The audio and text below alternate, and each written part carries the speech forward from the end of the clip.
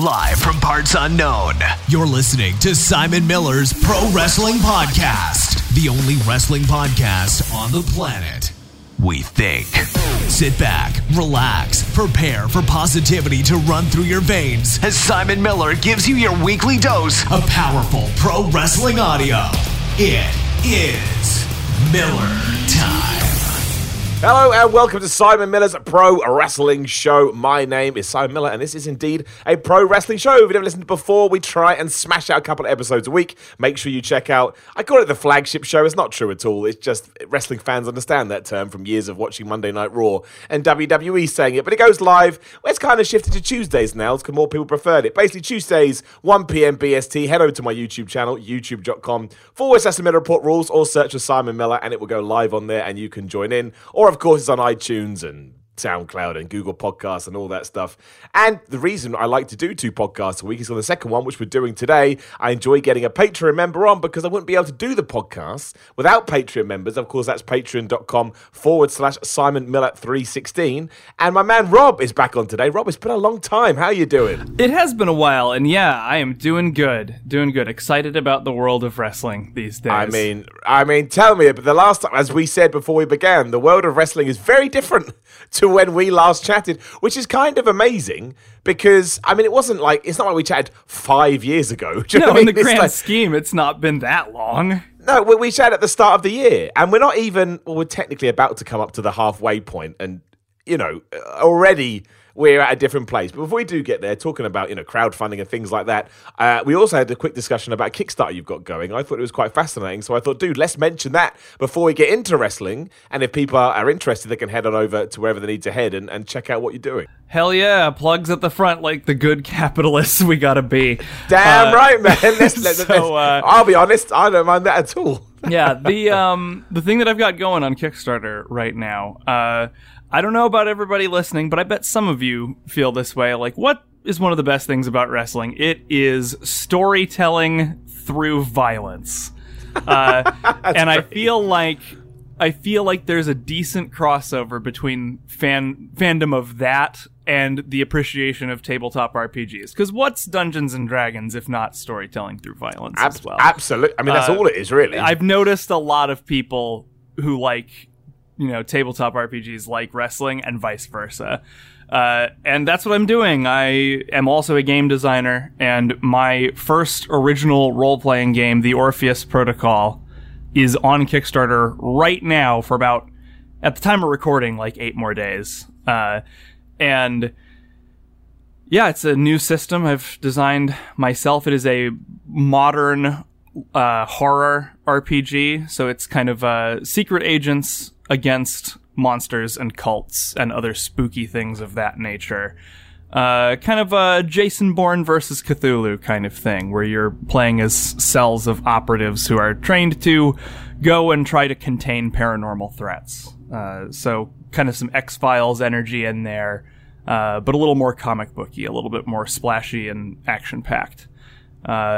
And it's on Kickstarter right now. If that's kind of interesting to you, I make the pitch much better for it on the Kickstarter page itself. I don't know, dude. That sounds pretty good. I mean, Cthulhu meets Jason Bourne is the best thing I've heard in a long time. So I mean, it's the game I wish existed. I wanted some, awesome secret agent stuff mixed with, supernatural horror, because that's stuff I really, really love. And there wasn't really a game where I could play that did everything I wanted it to do. There were some that came close, but I was like, you know what, I'm just going to make it myself. That's cool, though, man. I love that kind of attitude, if nothing else. I love the idea, and I love the hustle. Oh, yeah, the hustle's real. Well, I genuinely think, I had a quick look when Rob and I were talking about it, and I mean, yeah, everything you just said there, just go check it out. And it's like all those things. Once you see the page and all the ideas, you'll know if it's for you or not. And the artist I found is absolutely nuts. The art is so much better than I could have ever prayed for. Well, that's half the battle with the video games these days, isn't it? It's it's kind of died. I don't want to do too much about games, but it's kind of died down now. But during the Kickstarter boom about 5 years ago, trying to cut through everyone that was doing it was the hardest part. And I always found it was the art. Oh, yeah. And the that visual art is style, super important in that way. And I can see it a bit in video games because some people, not really me, but some people really prize graphics above pretty much anything for a video game. But this is a tabletop role-playing game. You don't need graphics. You're using your imagination. And yet still, ultimately, if you don't have good art, you're not going to have a good Kickstarter campaign. That's just the way it is. Yeah. Well, there you go. So what we will do is as well, in the description, both on YouTube and on iTunes, or wherever else you're listening to the podcast, there will be a link in the description, all that stuff. You can click it there. Or what's the exact link? You can actually just search Kickstarter.com for the Orpheus Protocol. That's ORPHEUS, like the Greek myth figure. And it'll be easy to find. There we go. Done. The Orpheus Protocol. Go and check it out. And now we will segue into wrestling talk. Oh boy, there is wrestling talk to have these days. Where would you like to start? My goodness. Let's start with AEW Double or Nothing. We may as well, because I feel like that's been the catalyst for this week. As I said on the podcast the other day, even the people that want to naysay it, you're not wrong, because if you didn't like it, you didn't like it. I'm not saying that, but in terms of social awareness and feedback and all that things, I tell you this: I've seen it. Be it on What Culture or wherever, it's doing a lot of numbers, and it's doing a lot of numbers without having a TV show, which is absolutely crazy. And I understand that you have to be successful on TV to have a long-term success. I mean, that's just the system that we've set up. However, we'll call it a first show. I know All In happened, but that wasn't under the All Elite banner, and we probably needed All In to get to Double or Nothing. But yeah, I am genuinely stunned by the reaction. Just to throw it out there, the ups and downs we did on it is the third most viewed ups and downs we've ever done, which wow. I think kind of sums it up that. There is, and I don't think there's a WrestleMania in that top three. I can't remember what I think the top three are the Royal Rumble 2017. All right, I don't know why. Something in the air. And number two, I understand. Number two is Crown Jewel, which summed up exactly what wrestling fans would do. They're like, well, I'm not going to watch it, but I want to know what happens. And now, Double or Nothing, it goes into number three. Now, I can't explain the Royal Rumble 2017. I don't even remember what happened at the Royal Rumble 2017 as we're talking. But isn't that the one that Randy Orton won? Anyway, doesn't matter. I don't remember. The point is, it has hit a chord with some people. Well, with a lot of people. Mm-hmm. And at the moment, I don't think they could be in a better position. It doesn't mean they're still going to be around in a year, 2 years, 5 years. I don't know. I just know right now they set out to achieve whatever. They set out to achieve something, and they've absolutely achieved it. I absolutely agree. My expectations or my anticipation for this show was a lot more measured beforehand, because it's like, okay, how much production help did they get from Ring of Honor, from New Japan, or from whatever at All In? All In was great, but it wasn't an AEW produced show. And so this really was the first outing for the production staff. I mean, obviously the talent, the in-ring talent was going to be great. They had the people to do that, no problem.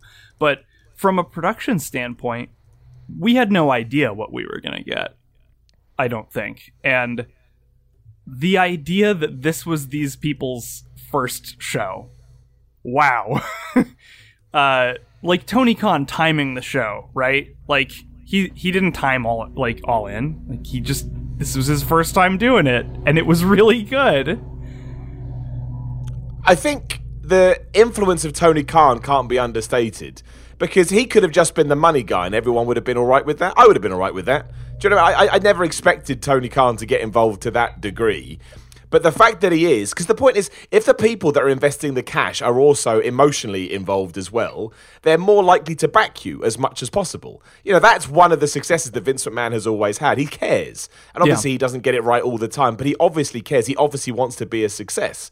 And if Tony Khan is going to step into that mold, and not only that, but seemingly be very open to ideas and, you know, very happy to be told no, which is something you probably can't say about Vince McMahon. Right, exactly. Maybe that's where maybe that's actually the change that we should focus on. Not what they're doing in front of the camera, but behind the camera, there'll be more leeway. Yeah, what I heard from, I don't remember, I think it was from Cody in an interview, maybe Chris Van Vliet or someone, was that they may never have a single scripted promo. They have a group Slack where all the wrestlers just talk, and Tony Khan talks, and They just come up with what they want to do, like That's gotta be hell. 24/7. But look, I think the results speak for themselves because, a lot of times, unfortunately, in WWE, you do get some pretty cringy segments where people whose strength might not be memorizing a ton of words to say verbatim are asked to do that exact thing, and it gets a little weird when they are having trouble remembering something, or just are really nervous about not remembering something, and so they are kind of stilted. But not to mention, you've got all these writers that, I'm sure most of them are quite talented, but it's impossible to really know every single character inside and out on a roster that has 37,000 wrestlers on it. And so I like the idea of trusting the person who actually depicts the character to understand the character. And I think the results speak for themselves. I mean, good Lord, look at MJF. MJF is interesting because I remember when people were going off about MJF originally, I was like, yeah, he's okay. But then over the last year or something, he's just come into his own. Yeah, I thought he was really cool at All In, but I was blown away by his performance at Double or Nothing. What a heel. I think it's because he knows what his job is. He knows what his role is. And like you've just said, yeah. Because he has the freedom to craft that character as opposed to, be told the kind of heel he wants to play, he's able to do it in the way that he wants, and he's given a direction. And that, I think that is something that has absolutely come out over the last few weeks, is that you could, and I'm not saying Double or Nothing was perfect, it wasn't, but you could tell that everybody felt like an individual. And sometimes on Raw and SmackDown, we lose that, as Triple H has said in the past, we play by WWE's own book. He said that when you come in, you've got to learn our plays. Oh, and yeah. I think that's a tried and tested format that has run out of steam. Look at Dean Ambrose, right? / John Moxley. It could have been. I'm pretty sure I could convince someone that's his brother. I'm 99% sure I could. I'd have to really push it, but I think I could convince someone to go, well, he's so lively, he has so much fire, and he has so much passion. And that's because not only is he reinvested after everything he's gone through, but I'm sure he's been told, just be whatever John Moxley is, as long as you get an X, Y, and Z. It's like Curb Your Enthusiasm. I don't know if people watch Curb Your Enthusiasm, but basically you get a plot line, but then everybody else can talk how they think their character would talk, and that's why it comes across as different. And it's the same here. And it benefits massively in the sense that WWE doesn't allow their wrestlers to do that. So all of a sudden it feels fresh. Something I just sort of realized as you were saying that is a lot of the characters in WWE sort of, maybe it's a little disparaging to call it brand speak, but they will say certain keywords, both on commentary and in-ring performers, that clearly are marketing terms or marketing keywords that have been, ordered to be said. And I think that in the modern age of social media saturation and increasingly desperate advertising being thrown at you, in everything that you do, I think that audiences might be much more wary of that than ever before. And I think people's bullshit detectors when it comes to oh, this is focus tested marketing speak, I'm being read a commercial right now, is probably at an all-time high, which means that those scripted promos that have to sneak in all the one time a year where Raw and SmackDown superstars go head to head in competition or whatever it is that week that people have to say, I think that strikes people as inauthentic probably quicker and more devastatingly than it would have even a few years ago. No, I think you see it more on Twitter now as well. I often find, even in my own sort of social media world, if you over at a tweet or you over hashtag a tweet, people instantly won't engage with it as much because they think, not without even reading it, they're like, I'm being sold something. Straight away they can just feel it. You see that kind of light blue text and nope, I'm being sold something, I'm not interested. Yeah. And I mean, what did you see the WWE tweet the other day? I didn't read the whole thing, but it was picked up by everyone. It just started with sports entertainment enthusiasts. And straight away it's WWE, call them fans. Is that alien moon language for wrestling fans? I know. Yeah. Why on earth would ever say that? I know, and hilariously, that happened. I think it was the same day. I think it was the same day as Double or Nothing, or around the same time when the buzz was real. Oof. So that to me was massive. So let's take all that. So we enjoyed the show, is what we're saying, and of course, anything else that you want to throw in there, please do. Yeah, something that really surprised me a bit, because this is their first show, right? I mean, they do have some storylines running up on social media, like on YouTube and stuff like that. But this was essentially their first like big coming out party. Like, they managed to put a little bit of storytelling into the show despite not having build up, which I thought was very impressive. Just for example, right? Like the 6-woman Joshi match, there was a student versus teacher thing going on there, which is pretty good for something you can't build up at all. Obviously, Cody versus Dustin, there's plenty of storyline there. And then you've got 2 world-class tag teams of actual brothers fighting each other, and then 2 people from the same hometown fighting each other. Like, it was booked really well to have narrative weight without any time to start telling the first act of the story. Yeah. Which I thought was really smart. And then in a lot of the other matches that didn't have those things, they did a lot of really good in-ring action to keep it afloat, and some really hilarious stuff too. It was very well paced, I thought, this show. Yeah, well, I loved hearing Cody say that he thought that pay-per-views probably shouldn't always be 5 or 7 hours long. No, I was surprised. How long was it in the end? I think it was like 4 hours. That's okay. I can't remember now because it was such a blur. I think 4 hours is I think that's probably a fair. I was trying to think of the way to put it. That's probably fair. Like I think, especially because I would imagine that All In or All Out, whatever they're going to call it, is going to be their WrestleMania. Because why the hell not, right? It's got lineage, and also it's a bit like WrestleMania 1 in the sense that it was like a make or break thing, even though it wasn't, but it made the company, to say the least. So I think 4 hours with an hour pre-show, I'm okay with. And also, I did think that I thought some matches on that card were too long. Personal taste, just personal taste. I like a short match because, I just think it helps the pace of the show. I just do. But yeah, I don't want any shows to go longer than that. So it's good. This is the point. When they start saying things like that, I'm like, excellent. Like excellent. Well, and it was 9 matches, including the pre-show. Yeah, which is fine. 2. So like 7 matches on the main card.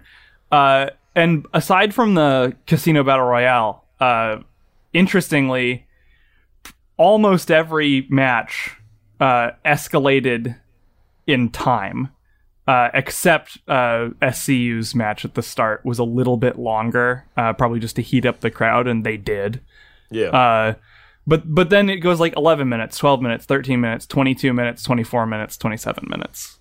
I'm looking at the Wikipedia page here, and like I liked that structure of the card. It's like your position in the card is sort of equivalent to how much time you get, to how much narrative weight there is, to how much sort of prestige there is. So you're not putting anybody in a death spot, right? Like, you're not throwing anybody under the bus with a dead crowd, because the whole show is short enough and you're escalating constantly, which I think is pretty good. I prefer that to... no, I'm not going to say that. I don't prefer it to what WWE does. I can't think of what I'm trying to say, because the last thing I want is for WWE to become AEW, and I also don't want WWE to become New Japan. Do you know what I mean? I don't want that, because then that's boring. That's honestly, it's like you're making it so that there's less to watch. Exactly. And WWE has proven that their way of take the crowd up, take the crowd down, take the crowd... It can work, because they've done it in the past. However, they've also proven that they can... I can't think of a better term. Shit the bed with it. Like, we've seen them use both. So I don't want them to all of a sudden change their approach. But what I would prefer them to do is, when it does go wrong, maybe take a step back and go, why didn't that work? For example, Money in the Bank. Putting Kofi Kingston and Kevin Owens in that spot, after the Seth Rollins AJ Styles match and before the Money in the Bank. Well, what did you expect was going to happen? Of course, people in that, you should be able to look at that and go, well, people are more excited about AJ Styles. I would have opened the show with that, or Right. Done something different. So the key for me is to learn from those mistakes. And I think when they don't do that, that's when issues come up. But everyone's now saying, WWE should do this, WWE should do that. Well, no, because then it's boring again. Yeah. I want everyone to do I want to be able to watch a very rare 4-hour WWE pay-per-view and go, oh, amazing. But then if for some bizarre, it was what happened eventually, but if there's an AEW pay-per-view on Saturday night before, I want to be able to watch both and feel excited as opposed from, oh my gosh, I'm watching the same thing again with different wrestlers. Yeah, because that will happen. Well, and let's give fair dues to WWE here. I thought WrestleMania this year was insanely well-paced for such a long show. I agree. I think totally they did agree. a great job. However, it also must be said, I think that the fact that it was like incredibly smartly paced and still had everyone wishing for death by the end really shows that it was too long. Just like full stop. No show should be that long. Because think about it, like it was a well-paced show which closed with by far the most anticipated match in WWE, and the crowd wasn't nearly as hot as I felt like they were likely to be with the build-up. And it was simply like, natural human fatigue. Yeah, because you can't do anything for that long. No!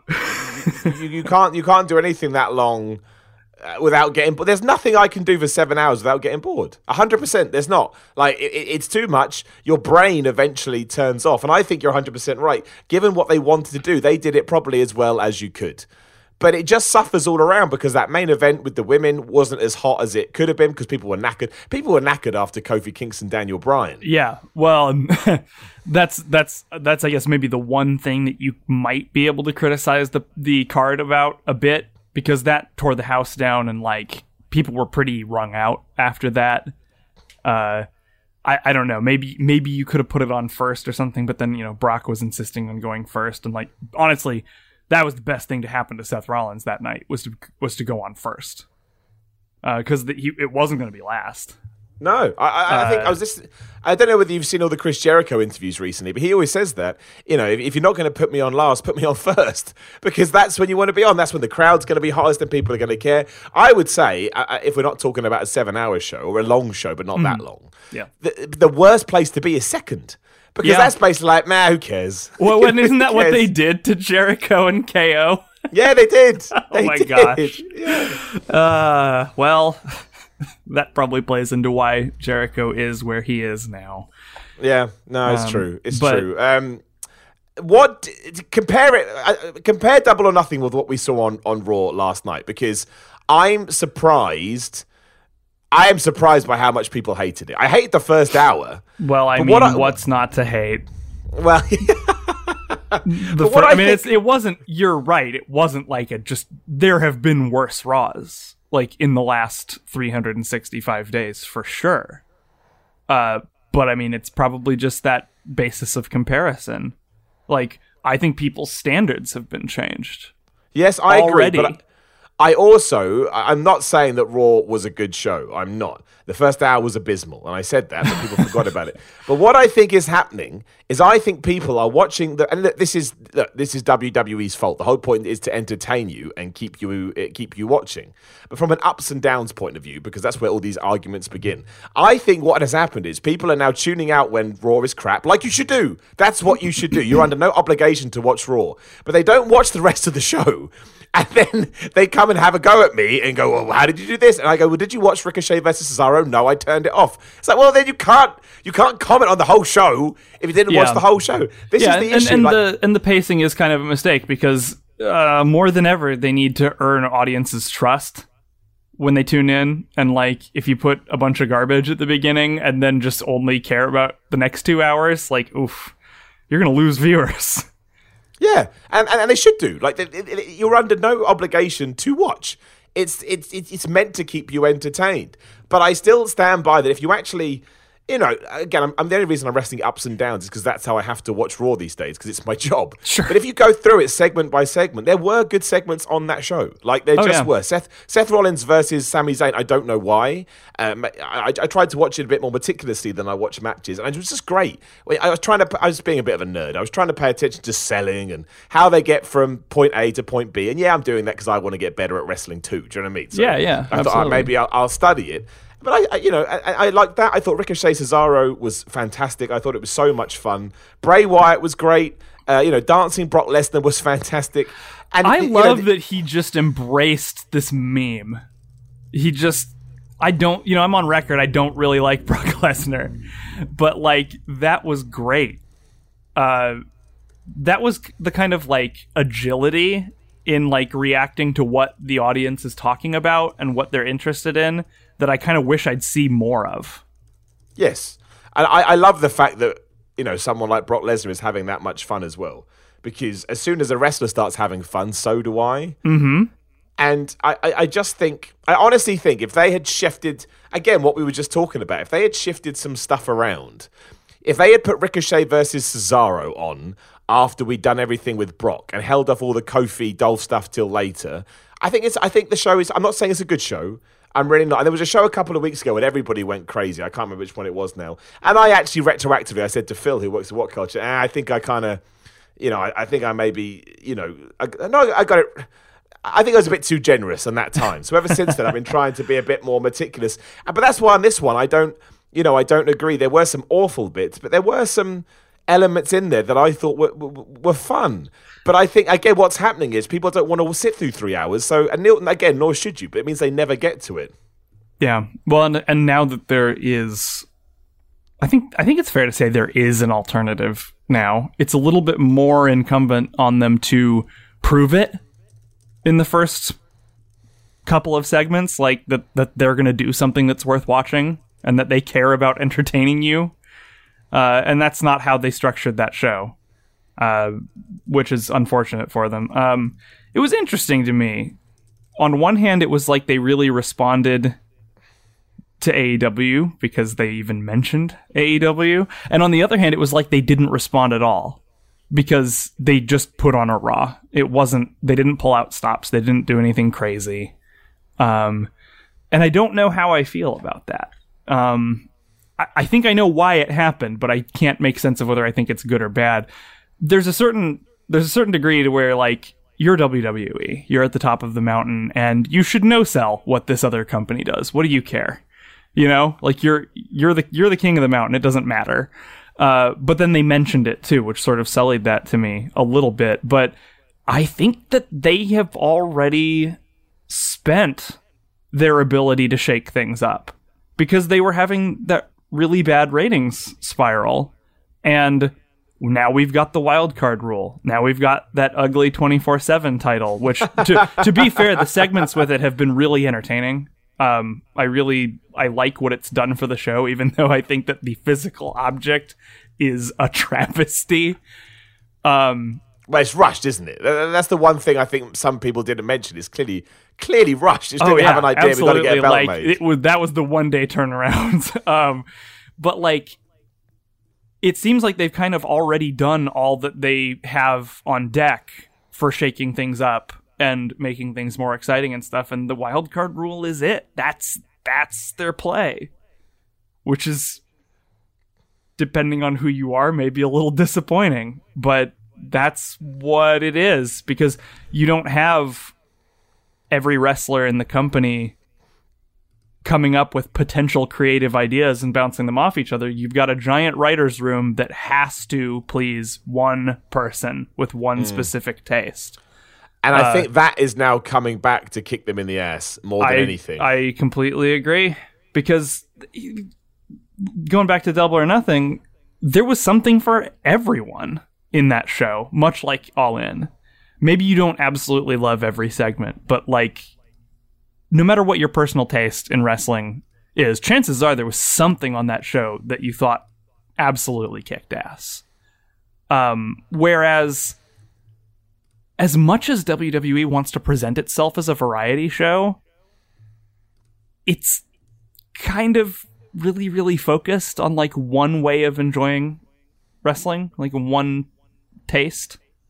Well, that's the issue, isn't it? That's the issue, is that like nobody can pull that off.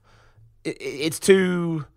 I can't think of the right word, but in a creative environment, you need to be able to bounce off of people.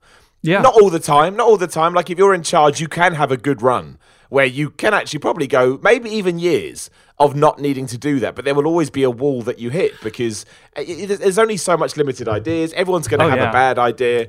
And also sometimes a bad idea can be a good idea, but you need to throw it into other people's brains. Oh yeah, because like almost nobody has ideas.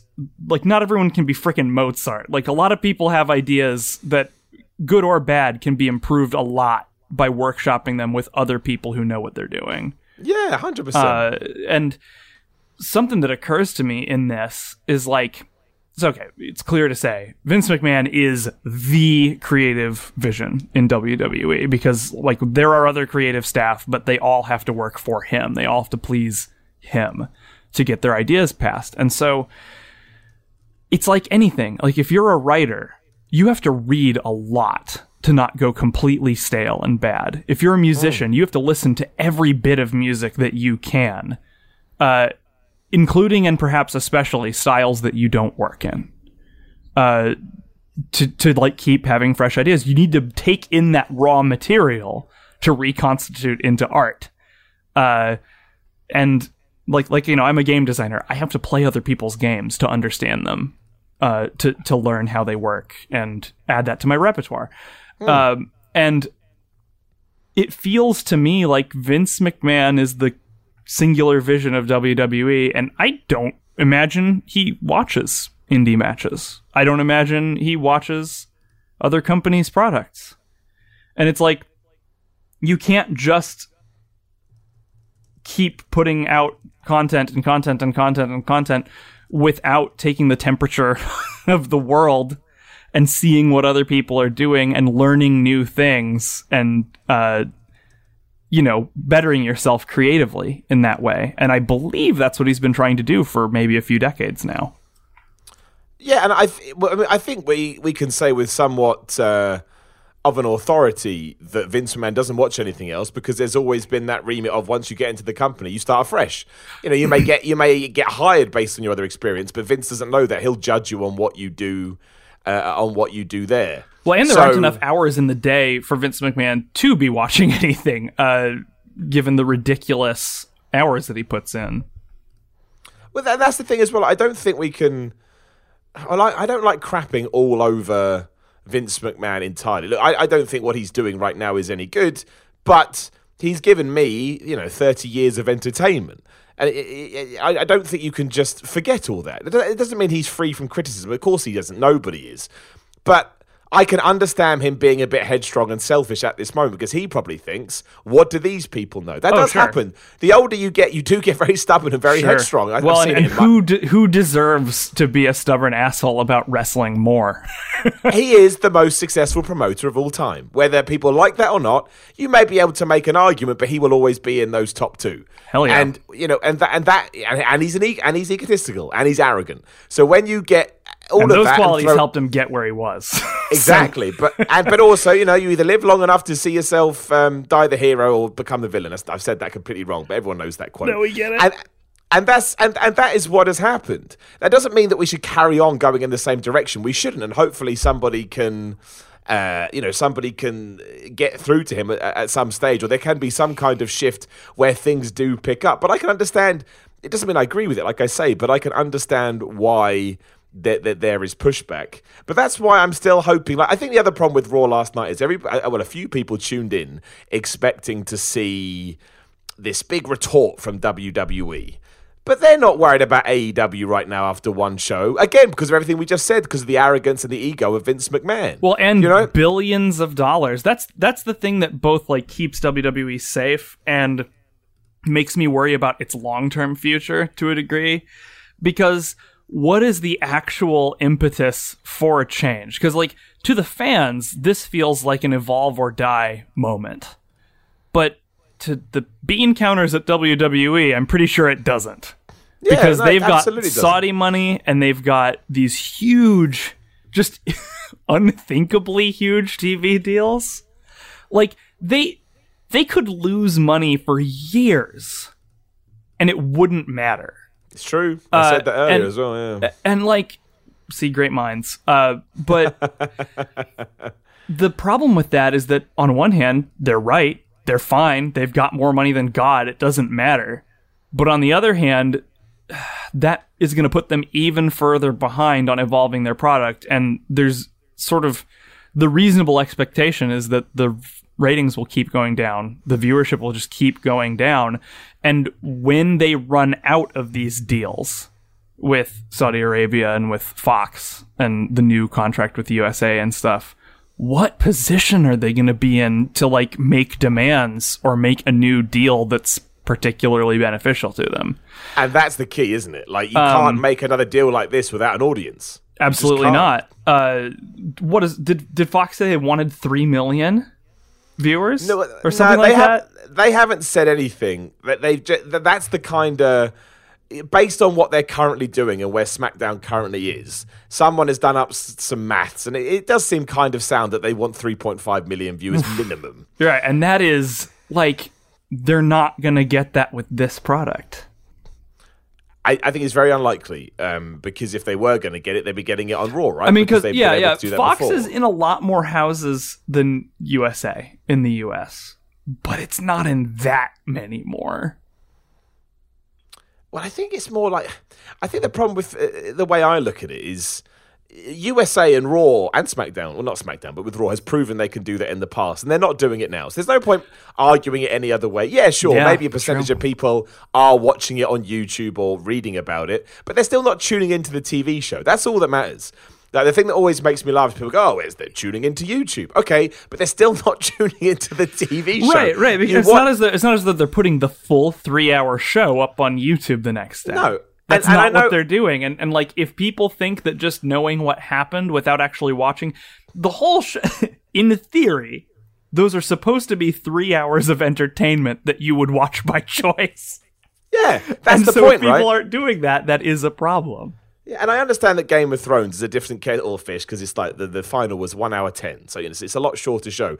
But if you really, really invested in Game of Thrones, there are clips on YouTube that go up you can watch. There are. People are they get taken down, but if you know they're there, you can watch Game of Thrones in 5 minutes. They exist because people think, and then they're right. There is an appetite for them, but it's twofold. One, people don't want the show to get spoiled for them, so they'll stay off the internet entirely and wait till they can watch it. Mm-hmm. And two, that's not the way they want to take in their entertainment because they're not going to have it in the way that it's being presented to them, and that's where the fun is. You want to go with the pacing of the show, as we've talked about. You want to have the surprise, and you don't want somebody else to control that narrative because it's been written by people that you hope know what they're doing. Exactly. Like, even in the worst episode of Game of Thrones or any narrative, like, you would hope that nearly every minute of the program is story, is entertainment. And that's something that, especially with the 3 hours of Raw, it sort of seems to have lost track of. It's like, it feels like you kind of are just dangling the promise of some entertainment to get people to slog through more stuff that just seems to exist. I don't know, probably just to, like, have more ad breaks. That's like the real thing behind it, right? Like, well, and why is the third hour of Raw there, right? Yeah, for money. It's there for money, and I'd imagine Vince McMahon hates that third hour of Raw. I imagine he does. It must be really hard to write for, but he doesn't get rid of it because he's a businessman. Yeah, and that's what he's decided is more important. And I respect that because his company can do whatever he wants. But I still believe that down the line, as we've already discussed, it will come back to bite him in his ass in 2024. It's so far in the future, like, business-wise, that, like, the actual consequences of these decisions are gonna truly happen, that it feels like almost naive to assume that they will make the adjustments that they need to, because they're sitting pretty right now. And they may like the thing they're putting out there. Do you know what I mean? Who knows? Yeah. People forget that. Like, they forget that maybe Vince McMahon thinks he's doing a great job. And here's the other thing. He's allowed to think that. And you're also allowed to think it's a pile of crap. That's my big... I think this is the only problem with what's happening with Raw now. People are watching it to shit all over it. And again, you can do that. You can absolutely do that. But there does, for me, this is just me talking personally, there does become a line where you can't then go and crap over somebody else for liking it. Just let people enjoy wrestling for what it is. And I kind of feel like, while I do agree, I completely agree that Raw is not where it needs to be, I kind of feel like there is a bit of a dog-eat-dog culture all of a sudden, where if somebody does like it, you jump down their throats. Oh, and that's, I hate it. Why? What does that do for you to be mad at someone for enjoying something? Like, the world can be pretty rough and pretty miserable, and if somebody finds something that like they can have fun with or get some joy from, like, good on them. Even if it's something you don't like. I mean, what kind of ego does it take to be like, oh, I'm in charge of what random strangers on the internet agree with or disagree with? Like, what in the world? Yeah, and I'm happy with people saying it to me because, you know, I put myself out there in that regard. So you're allowed to go, Miller, you're an idiot. That's fine. I don't care. I really don't. You know, most of the time I will use it to engage in discussion, but it's not like when I'm away from my computer, I'm like, oh, I can't believe it. But I see it happening more and more just because a lot of people will tweet me saying, I'm really glad that you said this, because people to keep, you know, yelling at me when I mention it. And you can't do that. Like, wrestling only, this is my thing I've been saying for the last week or so. As long as you enjoy what wrestling is, then you've already won. You know, nobody has to back up your opinion, and vice versa. Like, it's okay to both love and hate stuff, and that's kind of going back into the overall theme of this podcast we're doing now. That's kind of why I feel so high on wrestling right now, because I love Double or Nothing. It felt exciting. I loved how much the internet enjoyed it too. There is a huge satisfaction in seeing, you know, actually a wrestling show that is beloved by everybody. Pretty much everyone, yeah.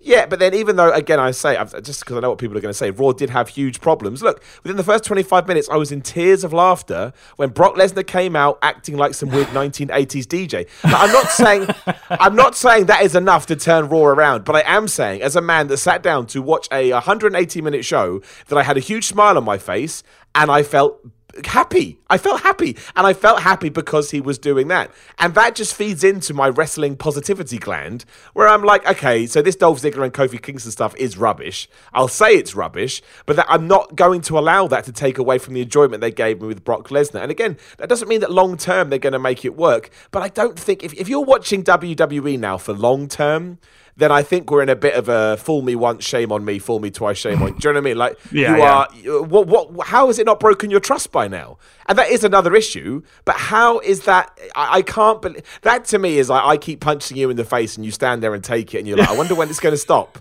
Step out of the way. Why does my face hurt? Yeah. Yeah. And that's the issue I think we're getting now. It's gone from, oh, I hope Raw is good, to, oh, I hate Raw, but I watch it every week, to crap all over it. That's not healthy for anybody. And you're allowed to do it. You really, really are. If it makes you happy, go nuts.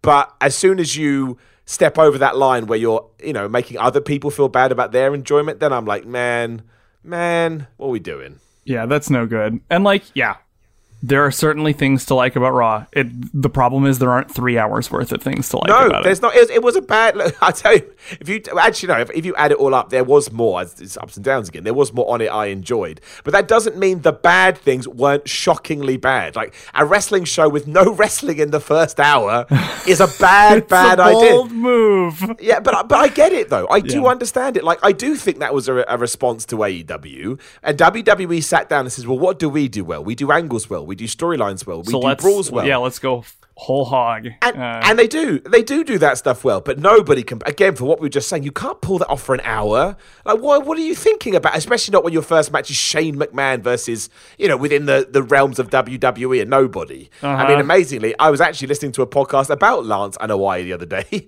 So I was like, oh, it's Lance Anoa'i, the guy that, you know, so I actually felt like I had quite a connection to him, but that's not going to be the same for everybody. And it's okay to want this is my big point, I think. It's okay to want AEW to succeed and also keep an eye on WWE and hope that they sort their stuff out as well. Yeah. It doesn't have to be a one lives and one dies. And I think it's great that AEW was as good as it was. But then even saying that, there's people out there going, oh, this is the other tweet I got. It makes me laugh. So I'm positive about AEW. I'm positive, but I'm just a positive guy, as we know. I get ones going, oh, drinking the AEW Kool-Aid. And you're like, oh, for goodness sake. Like, what? I can't win. I cannot of course win. Not. Well, that's the life of a critic, though. Of course, that's very true. For sure. But yeah, I mean, it's drinking the AEW Kool-Aid. Like, okay. maybe this is a little presumptuous of me to say, but if there was nothing on Double or Nothing that you liked, why do you like professional wrestling? Well, this is the thing. If you like a super WWE fan, like you love it and you think they do no wrong, then I understand it. Do you know what I mean? If that's your type of wrestling, hell yeah. If it's about brand loyalty more than it is about actually enjoying the storytelling or the in-ring stuff, sure. Like if there's something about the presentation of WWE that's your happy place, that's cool. Yes, that's 100% absolutely. cool. But like that. I mean, okay, you've got the right to say whatever you want, but like that doesn't like make it cool for you to go shit on people for liking something else, and it goes the other way too. Absolutely. And if you've been watching Raw going, oh, I need something different, and then you get AEW and you go, oh, I need something different, and you're watching New Japan going, oh, you are the problem. Like, I'm not trying to Watch be a dick, something but that isn't wrestling, my man. Yeah, you are the common denominator because. Again, WWE has serious problems right now. That's a fact. There's no getting away from it. But AEW presented something that was excellent. If you want to call it, New Japan with a Western twist, that's fine. I can see where you're coming from. But you also have New Japan. And, you had women's matches that were just pitched as matches as opposed to, oh, look what we're doing. Yeah, exactly. And that. I didn't even really realize how cringeworthy the way that they talked about the women's revolution and women's matches in WWE really was until I saw Double or Nothing, and it was just like, here's some more awesome matches, and I was like, oh, yeah, that's better. Yeah, no, it's true. Like again, there was a lot to take away from AEW that's very, very exciting, and I hope that honestly, I think their Fighter Fest event seems like it's a little bit more of a house show's a bad term, but I don't think it's going to be as good as that's the wrong word as hyped weighty. up. Yeah, there won't be as much like impact to it. They've not built it up as like this is an important tentpole thing. It's Absolutely. more of a party. Yeah, but I hope that's good, and I hope when we move into All Out that's good as well. Oof, they do have those little red stars on the advertisement for that, don't they? Yeah, they know what they're doing. Like, of course so many people are like, that's just the Stars of Chicago. That is not a coincidence. Sure it is. No way. Well, we've seen enough backstage stuff to know that Tony Khan is the biggest wrestling nerd on the planet. Of course he knows what those are. Also, if that's the case, why didn't we do it last year? You know what I mean? We had a pay-per-view in Chicago. Oh, we're really proud. No, you're not. You're marketing your pay-per-view. You know what? More power to you. More power to you, AEW. Use every trick you damn well can, and I will support you for it. Because that's what it's all about. It's fun. And I think we should make those speculative things. Oh, does it mean CM Punk is coming in? Probably not, but it's fun to talk about. And also, talking about AEW as well, I think the one thing that hopefully WWE realizes, look at the amount of programs and feuds that they've already put into gear. Like, you could justifiably, over the next 6 months or however long it is, until we get to Jericho versus Hangman Page for the title, you could do Jericho versus Moxley. You could do Omega versus Moxley. You could do Hangman Page versus MJF. They had that little altercation. There are so many different ways that you can now head off, and all of them make sense, and that's not by accident. That is by design. And the fact that even at the end of one episode of Raw, the one last night, I couldn't tell you where the hell they're going their direction. Right, absolutely. That's what I think we need to see more of. It was exciting to me to know, oh wow, we could go, and also the character of Jon Moxley just in general, I think people were surprised. Why did he attack Kenny Omega? Because he can. Mm-hmm. Like that's what's cool about faces and heels. When you can establish a character and a personality that Stone Cold Steve Austin, right? Stone Cold Steve, you should stun everybody. And it didn't matter. We still knew. As long as you can establish that character and he has a certain rapport with the fans, you can do Omega versus Moxley. Absolutely, of course you can. And then you can just see where you go from there. I'm excited. Yeah, there's a sense of structure because it's clear that everybody cares about their position on the card, and like everyone wants to get close to a title shot, and like they've established that very strongly even in one show, which how many millions of people have said they need to focus on the belts and make the belts matter more in WWE. Well, they really, really do. I can't believe... I actually thought the 24/7 championship was a good idea, and they ruined it in a week. Ruined it in a week. So, something that I've been thinking about is, like, if I were given the keys to the kingdom for WWE, there's a couple things that I would do with the belts that I think might help. And why not tell it to the whole world? on Simon Miller's Pro Wrestling Show. What? Oh, actually, I'll say this as well, because you did say that. Right now, we are doing better numbers than ever. Unlike Raw, my percentage is going up. So I would, for one thing, instantly unify the top heavyweight belts, like the men's, especially with the wild card, and the right? women's belts. Actually, especially with the wild card rule. Good lord, yeah. So one singles championship, super important, top belt for each gender division. I would actually keep, though, a mid-card belt for each gender on each brand. So I would have 4 mid-card belts, but what they would do, the IC belt, the US belt, and the women's equivalents, if you get that, you are obligated to open challenge for it every week. To defend it every week. And if you get 3 successful defenses in a row, you are in a title match for the world title at the next pay-per-view. I like it. Just automatically. And if someone else takes it off you, that starts, next week, they have to start defending it. Like, instant fighting champion belt puts you potentially into the world title scene. And if both belts, like the IC belt and the US belt, hit their 3 defenses during the same month-long period, it's a triple threat. And you have to drop the belt to do your challenge, and then they'll do like a ladder match or a tournament or something like that to set the belts up on somebody else to start the cycle over again. Everything's focused on the world titles at the top of the pile. Yeah, I like it, man. And then, of course, I would only have tag team championships, just one set for each gender as well. You surprised me. Why do they even have Raw tag team titles? I forget they haven't been on the show in 2 weeks.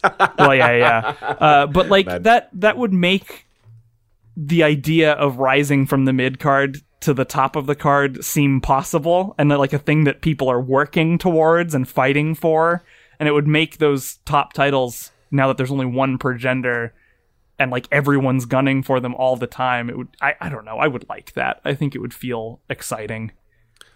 It would do. The issue is that WWE is going to have to build their trust back up that they'll actually stick to it, right? Oh God, more fool me. I just came out here with a thing that had a bunch of rules to it. But they don't follow their own rules. No, that's the biggest thing, is that I can't.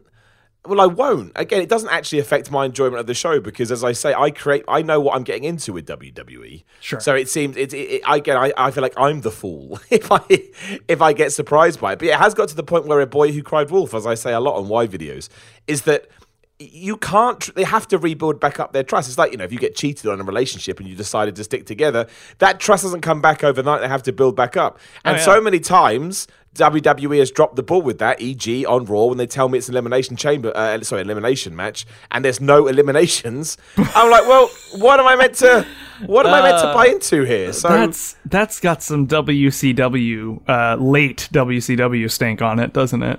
It was the most. I think it's as closest to WWE as we've come. WCW we've come in WWE, because they did. It was just a commentator going, "Well, I guess they got counted out or something." It's like, no, bro, that's not good. You can't do that. You can't. There's no excuse for that whatsoever. Like, you have to. Those things have to mean something. Otherwise, what am I even watching? Like, what is even the point? Yeah, and with these reports that the show is still getting rewritten while it's on air, like, that's what it feels like. Well, I think the real issue is I think the WWE believe they can turn this around in a week, and they can't. The ratings, I'm repeating myself, but, the ratings aren't where they are because of the last 6 months. They're there because of the last 6 years. Oh, yeah. It's like a national economy, right? Like, every, politician, sitting at the top of the pile is getting blamed for what the economy is like this instant. And with rare exceptions, the conditions that cause the current economy have been built up for a couple of years. Yeah, exactly. You don't instantly go from the biggest boom to the biggest crash. Like, there are things that have long-term effects piling up and piling up and piling up, and it's the same thing here. This is chickens coming home to roost for a while here. Not just the last couple of months. And I think that WWE needs to accept that. And if your plan is, it's not, but let's say your plan is the 24/7 championship, then you need to get behind that for the next 6-7 months. That's what you need to do. You need to believe in it, and you need to make other people believe in it. That doesn't happen within a week, because let's say that I told my mate who doesn't watch wrestling anymore, oh bro, this 24/7 thing was really funny. You should absolutely come back and watch it. And then he watches it this week. He's going, Miller, that was shit. And I go, yeah, you're right, it was. Because they quite clearly put no effort into it. They didn't put no effort into it. It's like they're bored of it already. That's exactly how it felt. Is it exactly how it felt? And I think I don't understand how they can't see it. But again, I'm not going to get overly upset about it, because that is WWE now. And again, you're allowed to criticize it. You're allowed to run it into the ground. You're allowed to not watch it. But if you decide to watch it and then you're surprised when they burn you again, you can't. There has to be a line with it. There has to be a line. There just does. And I'm not saying that you're still allowed to moan as much as you like. But at this stage, until they prove otherwise, it's the same thing, going back to my original analogy. If somebody keeps cheating on you, eventually you've got to go, wait a minute, I can control this. And the best way to control it is just stop watching it. Or stop being with that person. Hey, at least Bray Wyatt. At least Bray Wyatt. That's all I got to say. At least Bray Wyatt. Honestly, I think Bray Wyatt is fantastic. That has been the highlight of the show for me since that thing started. And I mean, here's the problem. It's like a cool long-term thing, which like WWE doesn't have a good track record on. But I feel like the more creative freedom they give him, the more airtime they give him. Just give Bray Wyatt the world right now. Everyone's happy about what he's doing, except for a couple sponsors, which I suppose is kind of a big deal. But the fans are really happy with what he's doing. Like, give him the space to do what he wants to do. That's the best thing going right now, I think. Absolutely. Oh, no, it is. And it is. And again, going back into my obnoxious positive ways, that's why I will never just shit over WWE entirely, because if you paint the whole show with one brush, we throw Bray Wyatt in there, and we throw what I believe to be some of Seth Rollins' best work in there too. I think he's carrying that company right now. Oh, yeah. He's despite me thinking that the segments with Bray have been the best lately, Seth Rollins is still my favorite WWE wrestler. I think he's smashing it. I really do. I think his matches get better every week. I think he's probably aware of the situation they find themselves in, but he doesn't let that affect him at all. That's just... I just don't think it's... I don't think it's right. Again, tar everyone with the same brush is my thing. Let's not do that, because it's not fair on some of the performers in that company. Yeah, absolutely. And that's that. There you go. That we just did an AEW versus WWE podcast by accident. Isn't that wonderful? Yeah. Oh, well, it was kind of inevitable at this time, I think. You're right. It was. I would just check a news site to make sure that nothing awful has happened, or nothing. No news has broken since we've been talking. And no, it hasn't. Just Terry Funk talking about on why AEW will succeed. Stole my gimmick there, Terry. But it's all right. Actually, the last thing I will say, and I won't give it any more time unless you want to throw something in there, Rob, about it. The worst thing I've seen today is Vince Russo claiming that WWE and AEW are in bed together. Oh my gosh, that man infuriates me no end. But let's not go further than that. Yeah, like, I don't know that much about Vince Russo, because, a lot of the time he was doing his thing, I wasn't watching wrestling, but, like, let's just say that he hasn't made, like, any good impressions on me. No, he's an interesting fella. Right, Rob, we've come to the hour mark. Again, make sure you check out the Orpheus Protocol on Kickstarter. I will make sure I put all the relevant links in everywhere that you can see it. Obviously, just Google it is the best way to do it. And honestly, watch the video. It looks very, very cool. Like, it really, really does. I'm not just saying that because Rob is on. But it's true. I looked at it when you mentioned it, and it does look very, very cool. And I think people into that kind of stuff will be quite excited. And also, if nothing else, dude, you've done very well. Yeah, that's the hope. That's pretty cool. That's pretty cool. Anything else you want to throw out there before we wrap up? No, I think we've pretty well covered it over the course of the show. Interesting times ahead for the wrestling world. Tell me about it. And let's hope it goes from strength to strength. Rob, as always, it's a pleasure talking to you. I always enjoy our conversations. It's just a good chat about wrestling, to be completely honest. Yeah, thank you very much. You're very welcome. And again, you can come join the fun as well at, where do they go? They go to patreon.com/Simon316, go to youtube.com/The Miller Report Rules, on Twitter at Simon316, and Instagram, SimonMiller.BigCartel.com for wrestling merchandise. And again, if you're in the Newcastle area this Saturday, head on down to, what is it? I can't remember what it's called now. Just go to Defiant Wrestling and check out the events where I shall challenge for Martin Kirby's internet title. That could be a lot of fun. But thank you always to everybody that listens, and we will be back again very soon.